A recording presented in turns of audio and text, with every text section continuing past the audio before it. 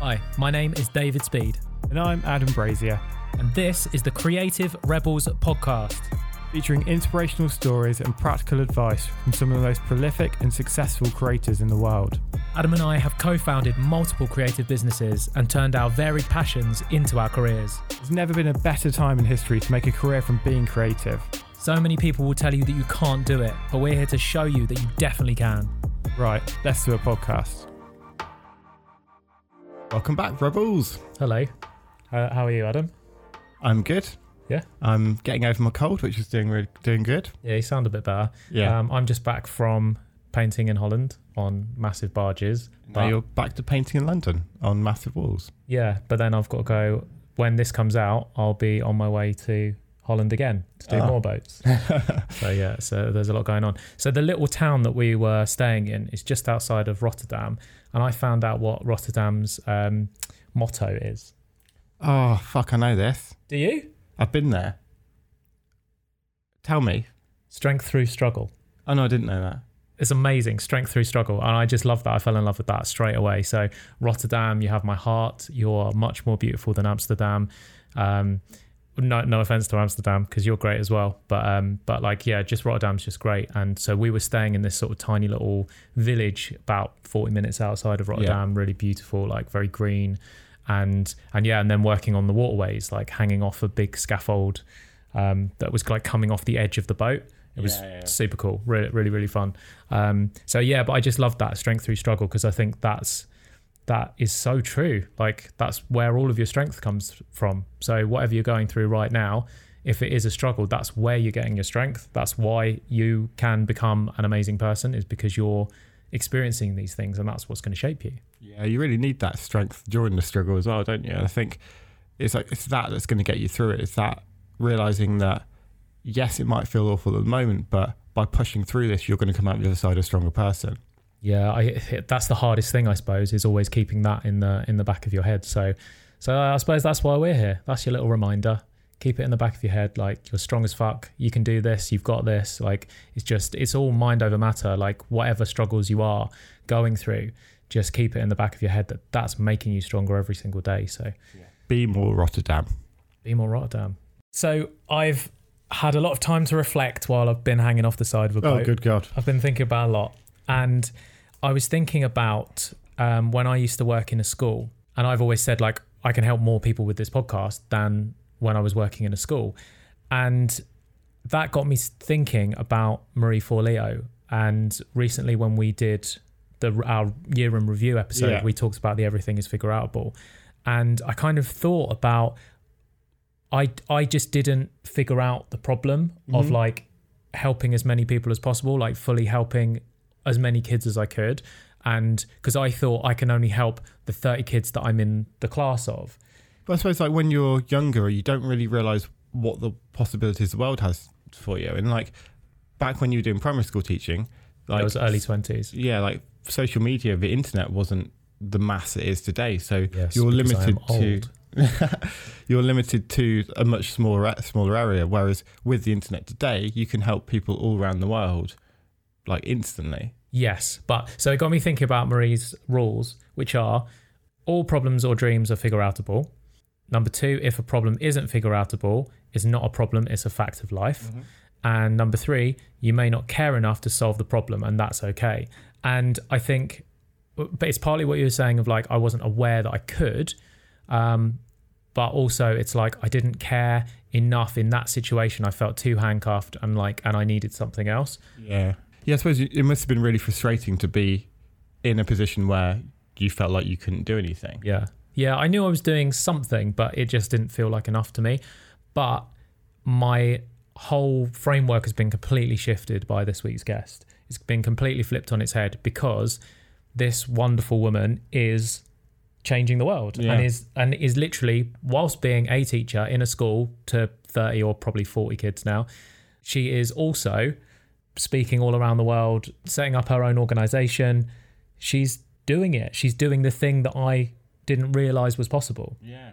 But I think with anything like that, it's like, unless you've got someone to look up to, it's really hard to see the future. Unless you can visualize something that doesn't exist yet. It's like when we started Graffiti Life, it's like that future didn't exist yet. We had to just keep going and just hope and keep working to push it and make it become something. She's kind of gone and pioneered what a teacher can be.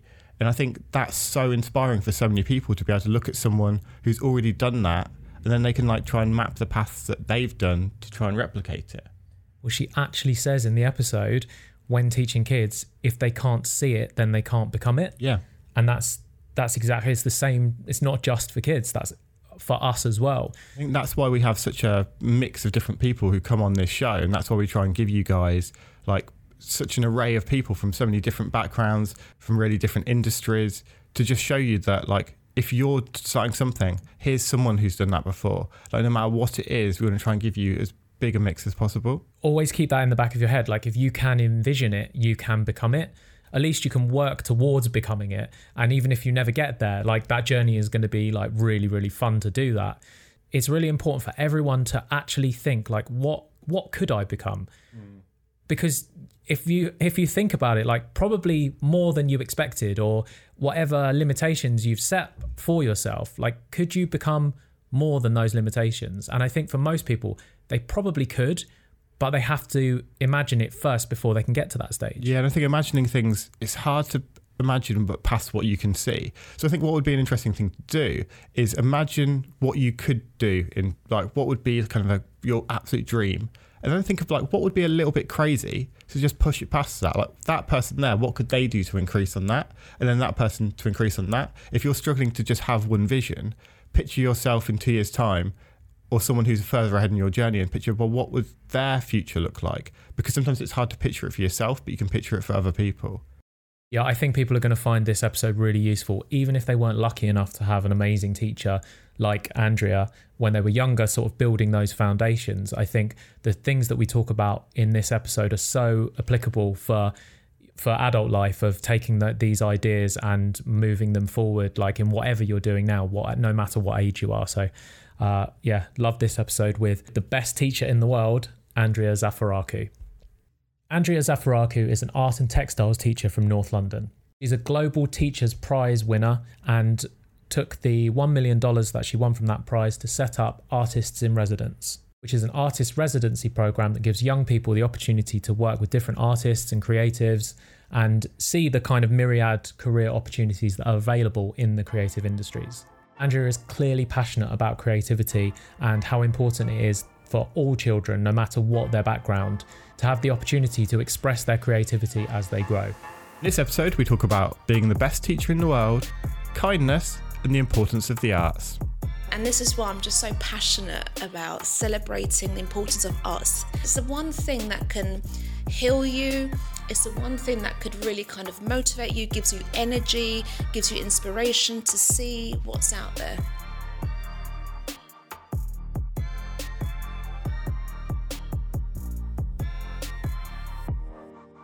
Hi, Andrea. Hello. Welcome to the show. Thank you Thanks very for doing much. our podcast. Thank you. I'm so excited to have this conversation. I'm smiling too. I've never spoken to the best teacher in the world before. Well, yeah.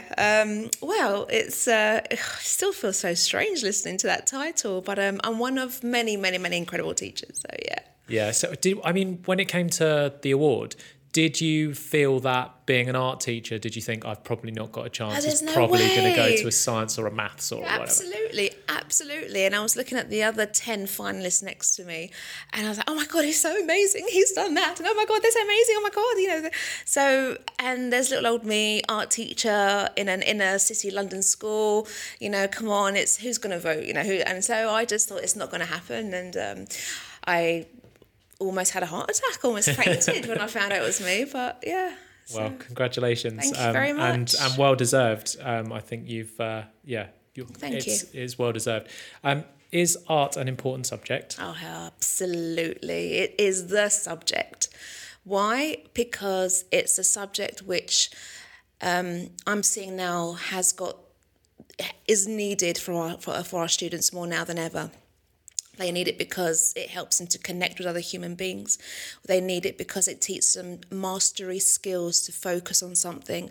They need it because it helps them to fail, helps them to improve, and in a really great, safe environment. They need it because it's about them. It showcases themselves. Whatever they make, it's not the same as any other human being. It's unique. It's individual. It's a celebration of who they are, and they need it just to heal, man.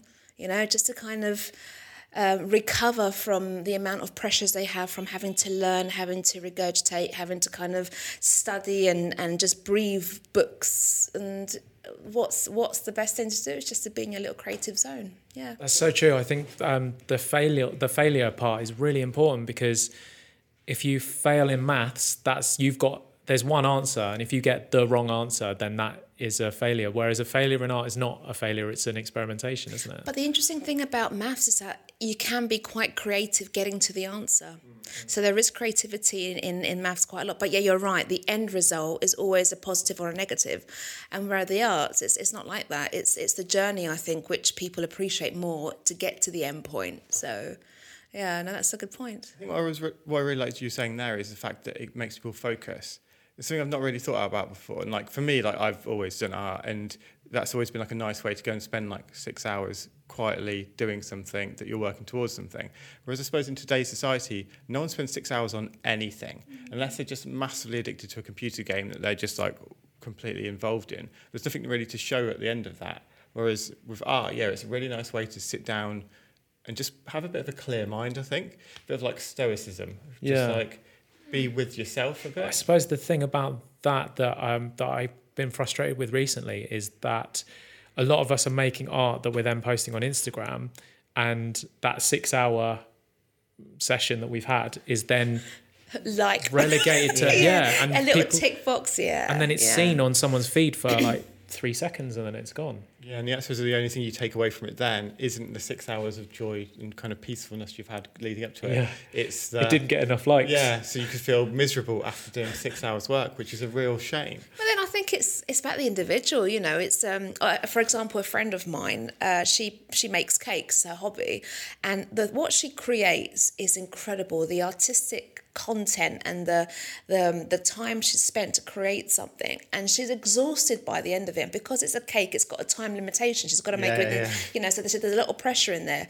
But when she shows it to me, I'm taken aback. I'm just like, oh my God, this is an incredible piece of work. She's exhausted, but you can just feel her sense of satisfaction. I made that. Yeah. Someone's gonna enjoy that. I made it for, and they're gonna appreciate it. And I've been part of that person's birthday celebration or their wedding, whatever. And I think that's what art is about. It's that feeling you get after creating something and sharing it with someone and just listening to their feedback and it's that sharing with other people in like the real sense, not just sharing online. It's so nice. It's like thinking of like weddings, for example. Like I shot one of my girlfriend's best friend's weddings, and I just did it when I was there during the day. Like took my camera with me, had my drone in my bag, and just kind of did a little fly around the church beforehand. And it was just a fun thing for me to do that day anyway, because I like being creative, and it was like, well, this is an extra thing to make this day more interesting. And then also at the end of it, you had a product that you can give to someone that they love, and they're going to cherish that forever. It's literally like their wedding day. Yeah, no, I'm going to laugh now because I hired a photographer for my wedding, and this is 2 years ago, and I've still not contacted him to give me the work because of all the other kind of WhatsApp pictures that my friends took that were just so beautiful, and I was just like, okay, that's my wedding album, but I will come back to you when my life has calmed down just a little bit. So madness, eh?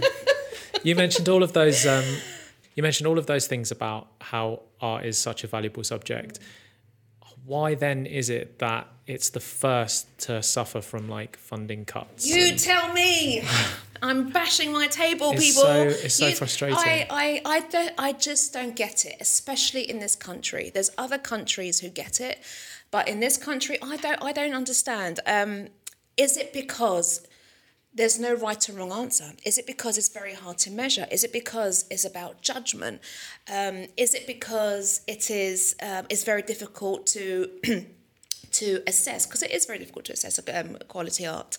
I don't understand, but all I know is that children who have undertaken the arts, and it could be drama, it could be music, it could be media, obviously visual arts, textiles, they have got a very strong sense of self, And by having a strong sense of self as a young person, you're able to confidently communicate, you're able to appreciate others, and they just feel like students who you're like, right, I'd like to employ you because you get it. You will be able to work and connect with other people. And I think that's what we're very good at. But I really don't understand.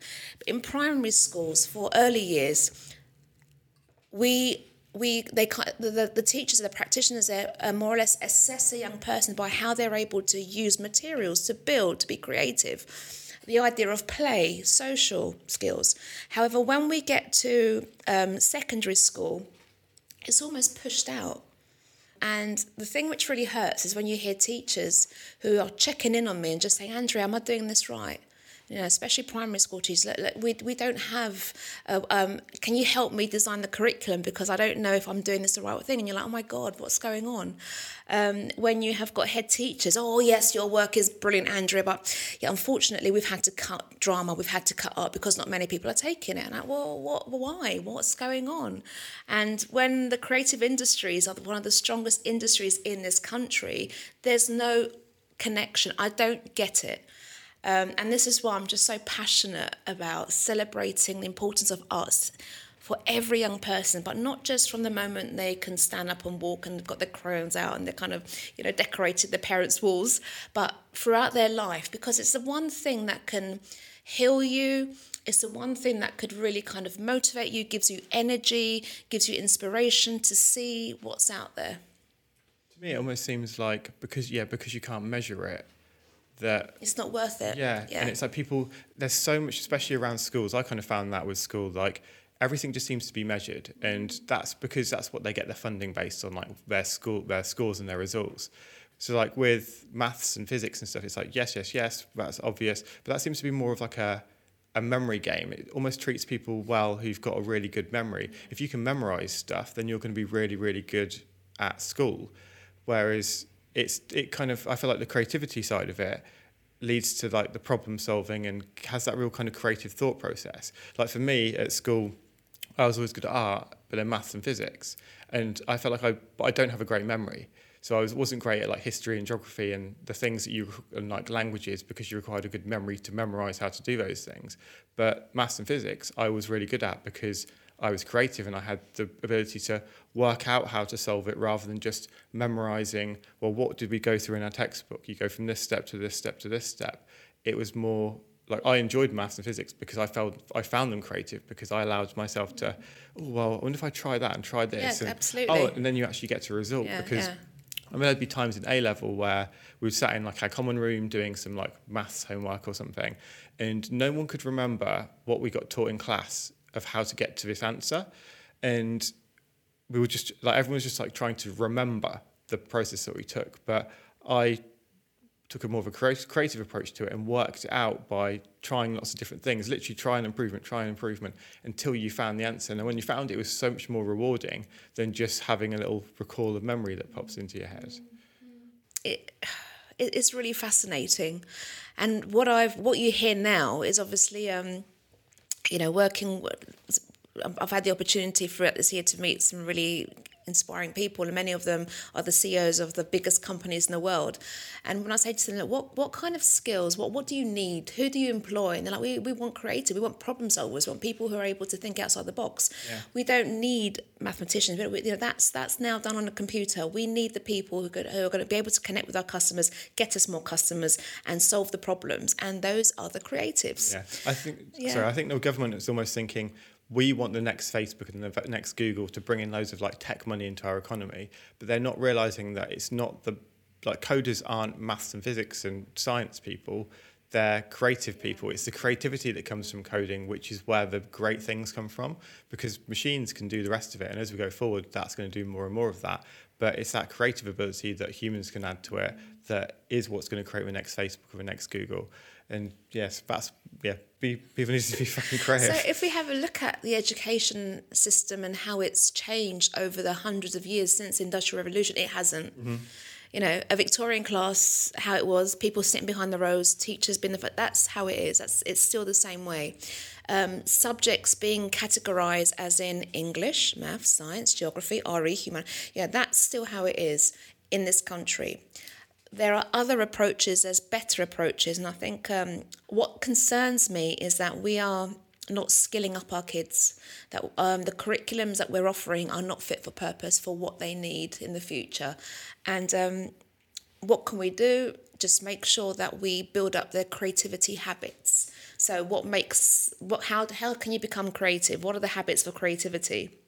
Collaboration, problem solving, strengthening them so that when they can fall into a career, and mind you, they'll probably have 5 different careers over their lifetimes, but when they can adapt and they can feel comfortable, and then they can think, yeah, I can do that. I think that's what we need to strive for as a country. It's going to take ages, though. I think, as well as the things you said there, I think curiosity is so important. Absolutely. And that's what the creative subjects bring. It's that curiosity of like moving into something you don't understand, but having that something inside you. It's like, oh, I want to learn this. I want to find out how to do it. Whereas if you don't do creative things, you don't have that thought process because you're just following things by the book. You're just going exactly like in an order of exactly what people have done before. I suppose as well, there's a pressure of, I don't think young people, and correct me if I'm wrong, but I don't think young people are aware of the careers that are available to them. No. And certainly I suppose there'll be a lot of family pressure of, there's 6 careers in the world. There's teacher, lawyer. doctor, lawyer, and they're not shown that there's actually a million different things that they could do. So they think, well, I do really enjoy art, but let me take these subjects because I know then I can be at one of the 6 different careers that there are in the world, not realizing that there's thousands. Welcome to my world. That is my world. My world is, and this is where it really hurts actually, when you see a young person who you're thinking, my God, you're gifted.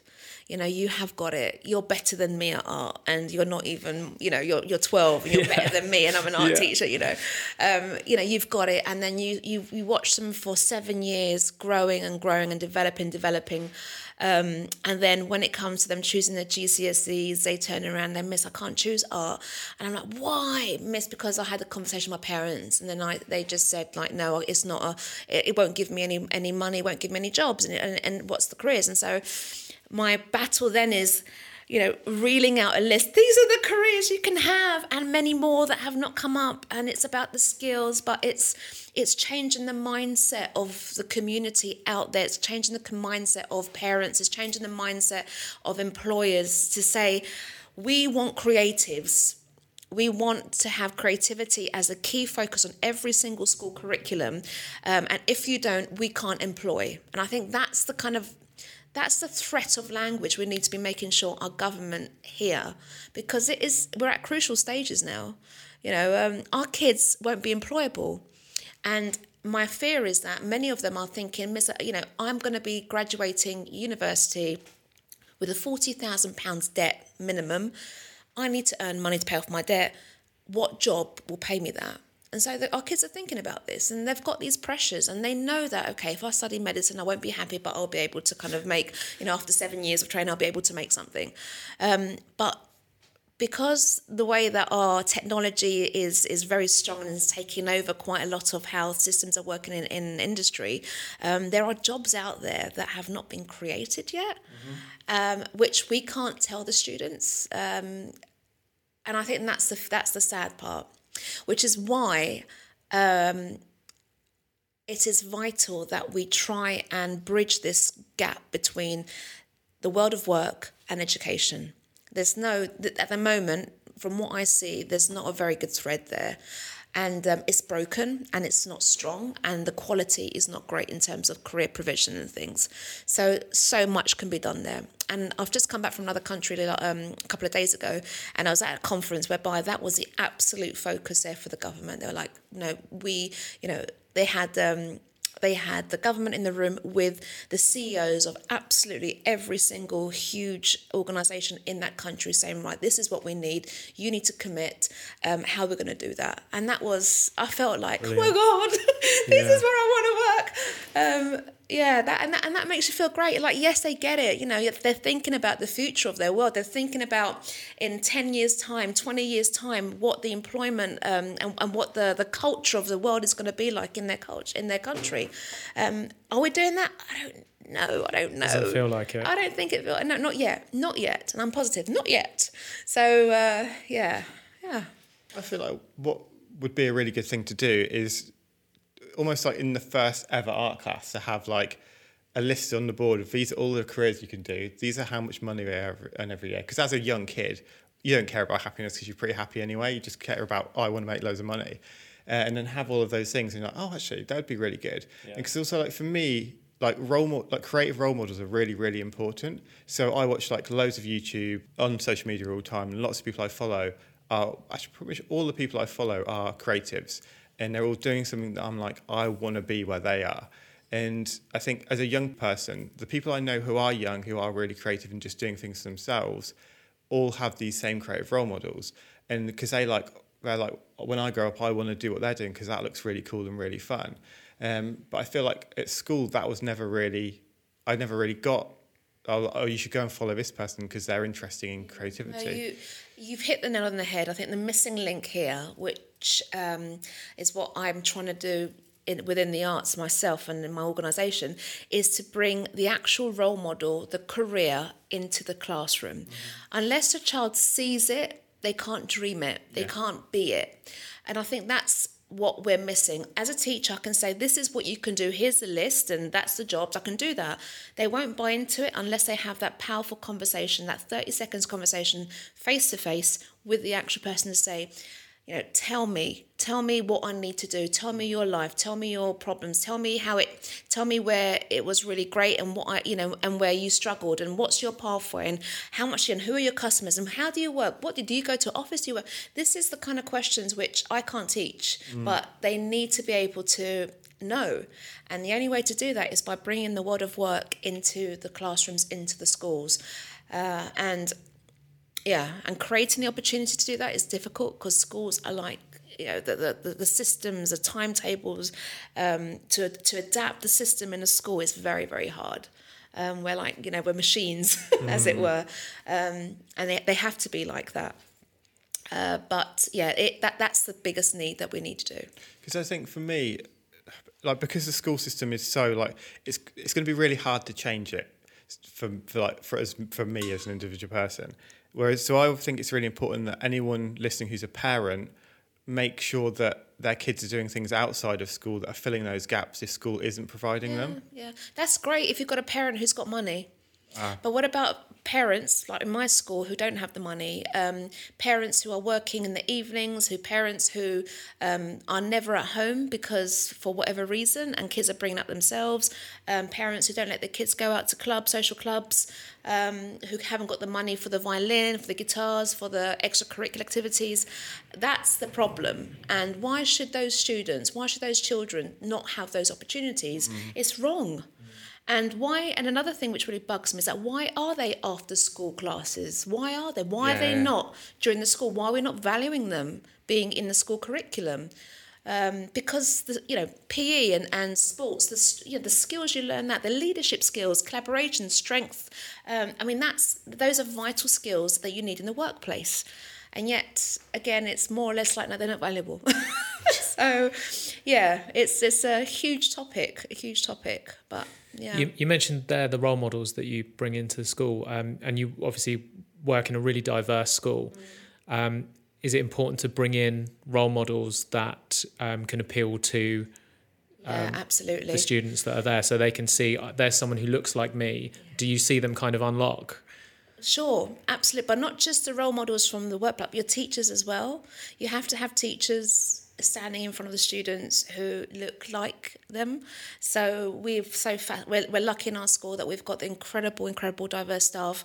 We've got teachers who are female with hijabs who are teaching physics. That is incredible because that's going to be inspiring the young girls to take physics and take science, and that's what we want to do. So yes, you're right, and it's great having role models and colleagues who come into the schools, and we're really blessed that we had Lewis Hamilton come in last week. Amazing. Yeah, he's a friend of our school, and he's had he had a horrible experience at school in terms of his school that he didn't thrive there, and he's able to say to the students, these are the challenges I had, but I was still resilient. I was still able to carry on, and I sat there and I took all the punishment, and yet look where I am now. And those stories of motivation, how can you not be inspired by that? How can you not buy into him?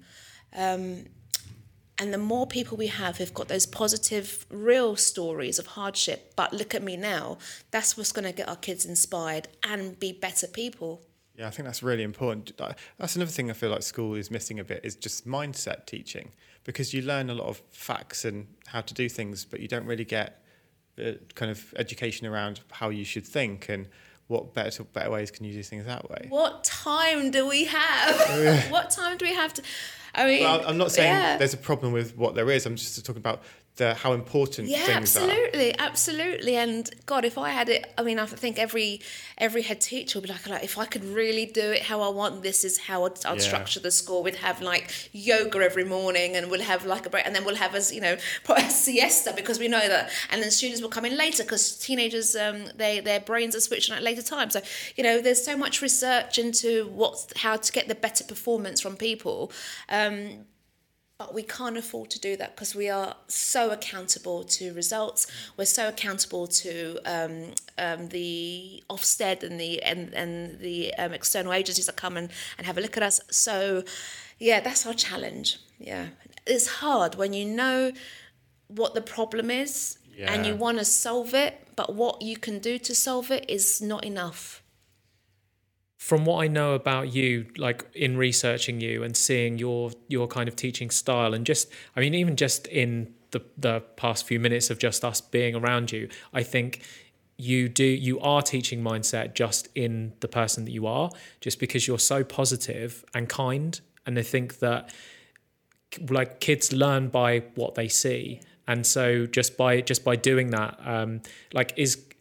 because obviously kindness is something that's like at your core, and I know that from just researching you for 5 minutes. And is that something that you're always trying to bring forward, sort of be kind and be positive?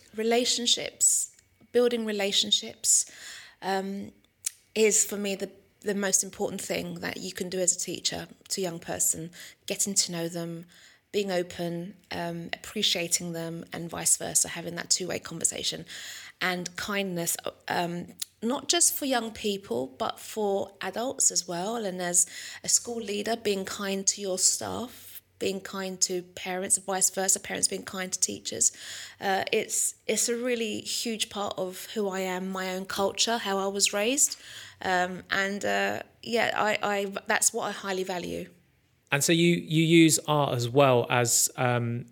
there's a lot of kids that come to your school that maybe English isn't their first language, and you can use art to overcome those language barriers as well.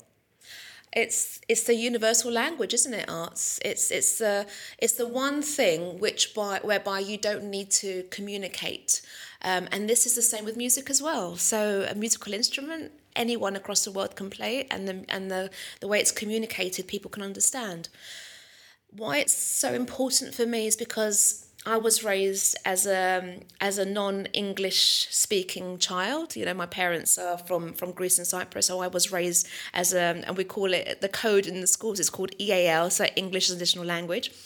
And what I find is that it's very dangerous that we can label children for not being intelligent just by them not being able to communicate. And what we get from the arts is the ability for children to show us themselves, their personality, how intelligent they are, and how intelligently they can use materials and manipulate materials. And when you see a child who maybe not can speak English but can, oh my God, beep, beep, beep, draw, that when they see your face thinking, this is incredible, your face lights up, you're a genius, oh my God, that sense of pride, that sense of that sense of I can fit in with any other child, that I'm the same as all my peers, that's the most powerful feeling a young person can have. That's called confidence. And if you have confidence in a young person, you will then have the door open to engage into anything. And it doesn't matter if you can't understand English or write English, you'll get there. But it's that being able to be open, and confidence is the key. And that's what the arts bring. They help our students become more confident in their skills. 100%. I wonder what your opinion on this is. Do you think there's any such thing as natural talent, or do you think hard work and practice? Both. Right, both work. But I've seen natural talent.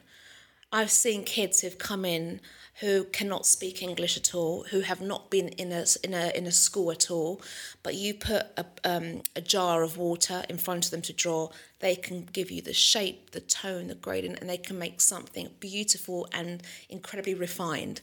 And you had not had to interfere with them, teach them. They've got it. And they're not there's not that many students I've come across in my lifetime, probably about 100 or so, but the natural talent is there. And my pleasure is just to kind of sometimes create a little bit of chaos from them. So push them out of their comfort zone, get them to try new media, new sizes, new directions. So just to kind of push for them to now start taking risks. Oh God, when you got those kids, you're like, this is why I teach. And the beauty about it is that, you know, some of those students in other subjects, they'll be labelled as probably having special educational needs, or be seen as having cognitive difficulties and learning difficulties. But then in your world, in the art world, that you can't see that. That's not an issue. And it's why many of those students just thrive in our subjects, because they have it. What would you say to a kid who said, I can't draw, miss? I'll say, let me, you know, come. I'll show you. And it's sad because you have, I do think that, I'm going to probably shoot myself in the foot, but I do think that, you know, as a teacher, you've got the biggest responsibility, and the greatest thing that I can do for my students is show them how awesome my subject is, how incredible my subject is, and how, I know that by teaching, if you learn my subject, if you appreciate my subject, you will gain so many different skills, and you will learn how to draw, you will learn how to appreciate art, you will learn how to access. And I think it's about how you teach it, and finding the way that ignites that interest, that curiosity, and opening that direction for them. And I've had colleagues who say to me, you know, adults, oh, you know, I can't draw. I'm like, you haven't had a good teacher. That's simple. You've come so far, and it's all very well us looking at you now because you've won the award and you're getting all of this attention and stuff. But in the early days, when you're working in an art room that has smashed out windows and it's freezing cold, and you're having to teach wearing gloves, and you've got and I suppose you're putting your own money into going and buying art materials and all of this sort of stuff. Have you been stalking me? I mean, yes. Looking through those broken windows for years now. That's smart world, yeah. I mean, how have you, I suppose it's resilience. I mean, how have you cultivated that? Is it just because you've always had this North Star of I'm here to help these kids and that's what's got you through? Like, how have you cultivated that within yourself to just keep going? I think that I found my purpose. My purpose is to help build the blocks of creativity, of enjoyment for young people within the art room. I don't know, I know what I'm good at, and I'm good at inspiring young people within the arts to become a better people, to appreciate the environment, other people, their peers, education, to feel a sense of worth. That's my purpose, and luckily the job that gives me that is by being a teacher. Since winning the award, have you thought at all about how you can scale that? So instead of just helping a few hundred kids a year, helping 1 million around the world? My life has changed since winning the award. And if you can imagine so I live 20 minutes from where I work by car. And for the last 13 years, my car would have the same mileage to and from work, you know, and you know, I'd know exactly how much petrol to put in, and that was my life. But since winning the award, I feel like I've got this incredible platform. I feel that there's so much energy in the world from the world of the arts, and through creativity, to make sure that we do something to fix where we are now. So I've got this energy, I've got people backing me, there is a need, there is a problem, and my God, I'm going to solve it, and I'm going to help to support our kids to get them where they need to be. And I'm a parent, and my children are very different, but I know that they need to have every single tool kit in their belt so that when they go to the world of work, it's there for them ready. It's down to them. We've done everything we can. And that's all we want for our children. That's all we want for our country. And that's what drives me. Can we talk about your trip to Downing Street? Okay, yes. Oh, right. So, wow. How do you know about that? Okay, this takes me back to last March. So I won the award on March the 18th, and it was in Dubai, and I was in the Palm Atlantis, and I felt so uncomfortable because this was not my That was where we stayed, world. wasn't it, I think? No, I think that was near where we went to Oh, the right. water park. Sorry, Karen. Yeah, there's a Yeah. water park. I mean, it's just the most extravagant place you've ever. I mean, there's gold leaking everywhere and like marble and like ridiculous, Yeah, isn't you it? could smell the money in the air. It's incredible. You can get an Uber helicopter there as well. Really? I'm going to try that next time.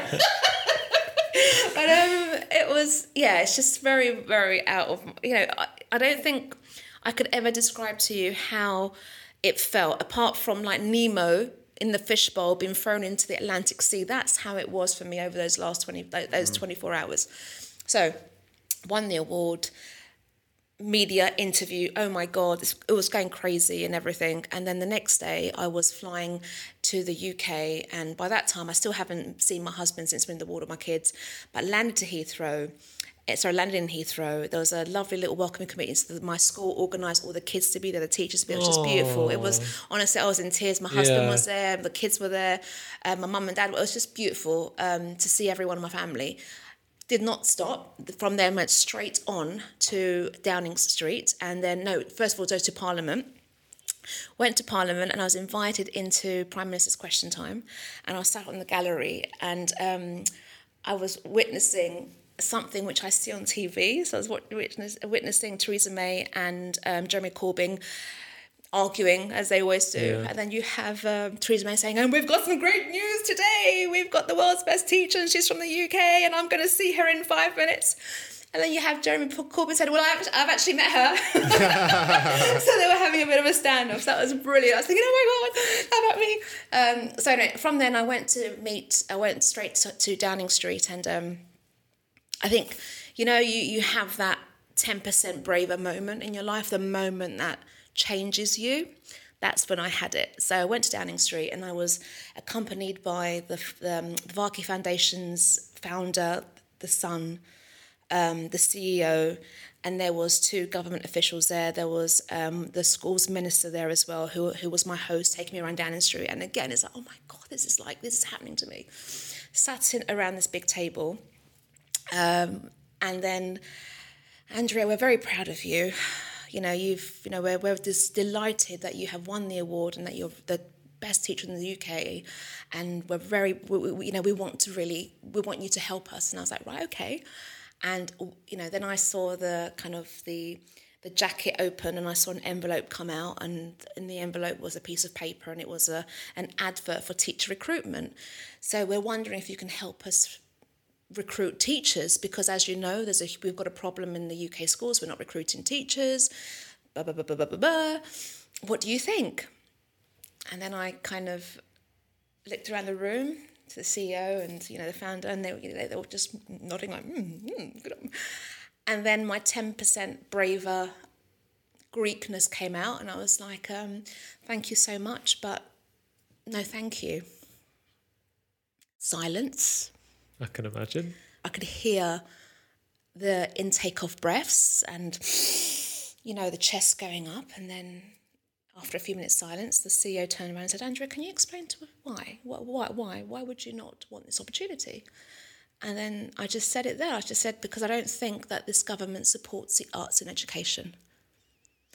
And I'm an art teacher and I've seen the power, and yet we are really struggling to secure the arts on the curriculum.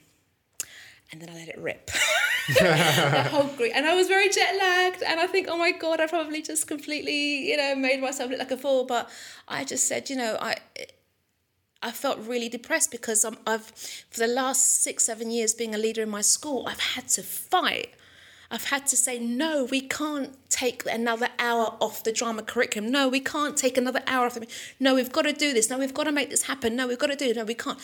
And that fight came out through there. And I just thought, you know what? I would almost be contradicting everything that I believe in if I said, yes, I will do that.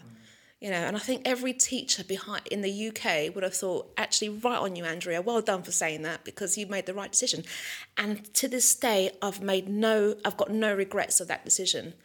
I've got no regrets. But then when I went home, I'll never forget this. Went home, literally have not been home since winning the award. Got through my door, broke down in tears, and my husband's like, "What's wrong?" And I was like, "We're going to get assassinated. The government are going to send MI5 and MI6 over to kill us." I said no to the government. And then we just burst out laughing, and then my husband just said the key words to me. He goes, "So, right, what are you going to do about it? So what are you going to do about it? You can't just let it stop there. What are you going to do about it?" And so I think that's when I kind of sat back and reflected and had a couple of conversations with people just to kind of help me think, I've got this great platform. I've just, been offered $1 million. What do I do?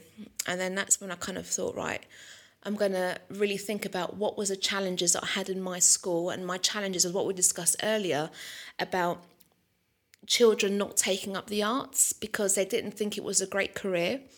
And so I thought, right, and when I was teaching, I used to bring my colleagues and my own friends who I went to uni with, who were working within the arts world, to come in and show what they were doing. So graphic designers, illustrators, this is my job. And I think that was what really inspired our kids to go, actually, I want to do that. That's a job. Oh my God, that's a job? Really, miss? You can get paid doing that? And I'm like, yes! I think that's, for me, is the key. So by bringing the world of practitioners into the children's world, into the art rooms, in helping them get inspired, seeing what they really do, seeing what their work is like, and how their way of living is like. That's the key to inspiration. I think that's what will change lives, and I'm hoping that I'm changing lives by doing that. I bet you bought a nice car of that $1 million, didn't you? No, I didn't. I'm still actually driving my lovely Honda Civic 08 number plate, which I've had for the last 12 years, which is brilliant. But I can't, my life has changed. What did you do with the $1 million? I've set up my charity. So that's where Artists in Residence was born. Can you tell us a little bit about the mission? So Artists in Residence is something I'm very proud of. It's a charity which just does that. We bring artists into schools, and we support schools especially in deprived areas. We started in London, but now it goes to all areas of the UK, by connecting them with the artists to help their school improvement. So, for example, we might have schools that say, "Look, we need support in drama. We haven't got drama on curriculum. Can you help us, please?" And then what I do is I have an incredible data bank of artists who have been great and have worked in schools before. And I connect them with the schools, and they co-design a program, very short program, could be 5 or 6 days. And then they go together and they inspire the students, they produce the artworks, the kids get an idea of what it's like working with the artists, the teachers get inspired, they learn the different skills needed by that artist. And obviously the artists are being employed, and they're working with young people, and they get so inspired by that.